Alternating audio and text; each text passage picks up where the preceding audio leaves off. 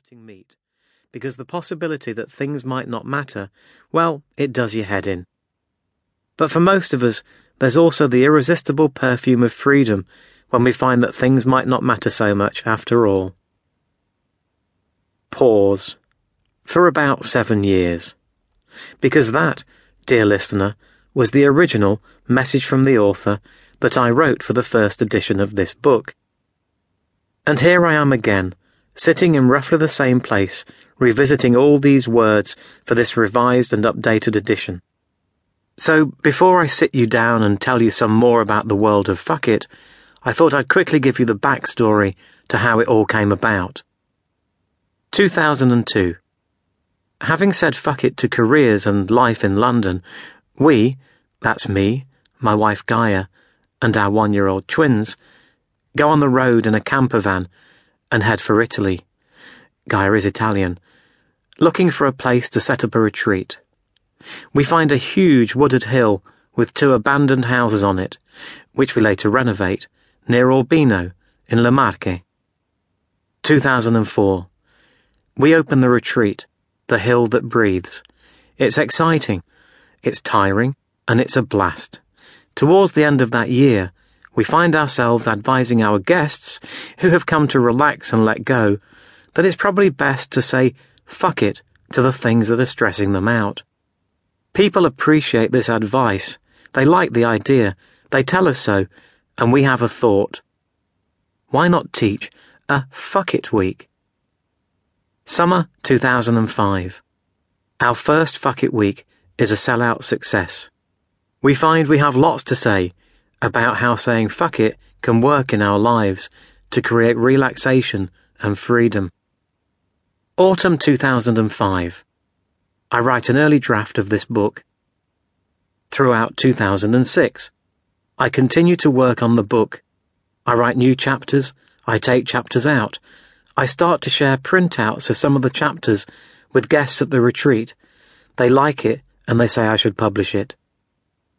July 2007.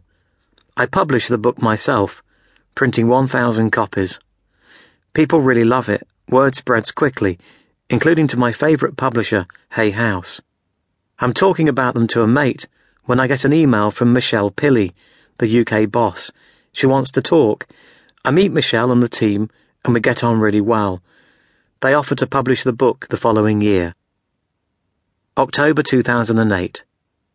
Hay House publish Fuck It, the Ultimate Spiritual Way in the UK. It attracts lots of press and is featured on TV's The Graham Norton Show. We're off. And at this point, 5 years later, the book has been translated into 22 languages and has sold an estimated 300,000 copies around the world.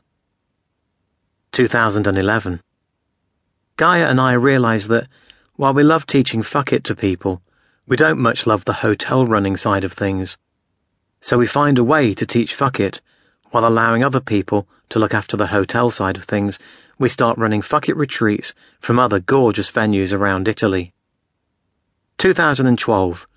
We release, again with Hay House, Fuck It Therapy, a book that examines in depth the therapeutic side of fuck it, and features many of the practices that we use during our fuck it retreats. September 2013. Today, now, on our big hill in Italy, in one of those houses that we renovated, but it's no longer a retreat, just our home. A few months back, knowing that we were going to produce this new, updated version of Fuck It, the Ultimate Spiritual Way, I went through the original book, crossing things out, adding and updating bits, and so on. But then I realised something. I've changed. Please don't get me wrong here. I've not changed for the better or for the worse, but changed I surely have. It was almost as if a different John was editing the original book, and that didn't feel right.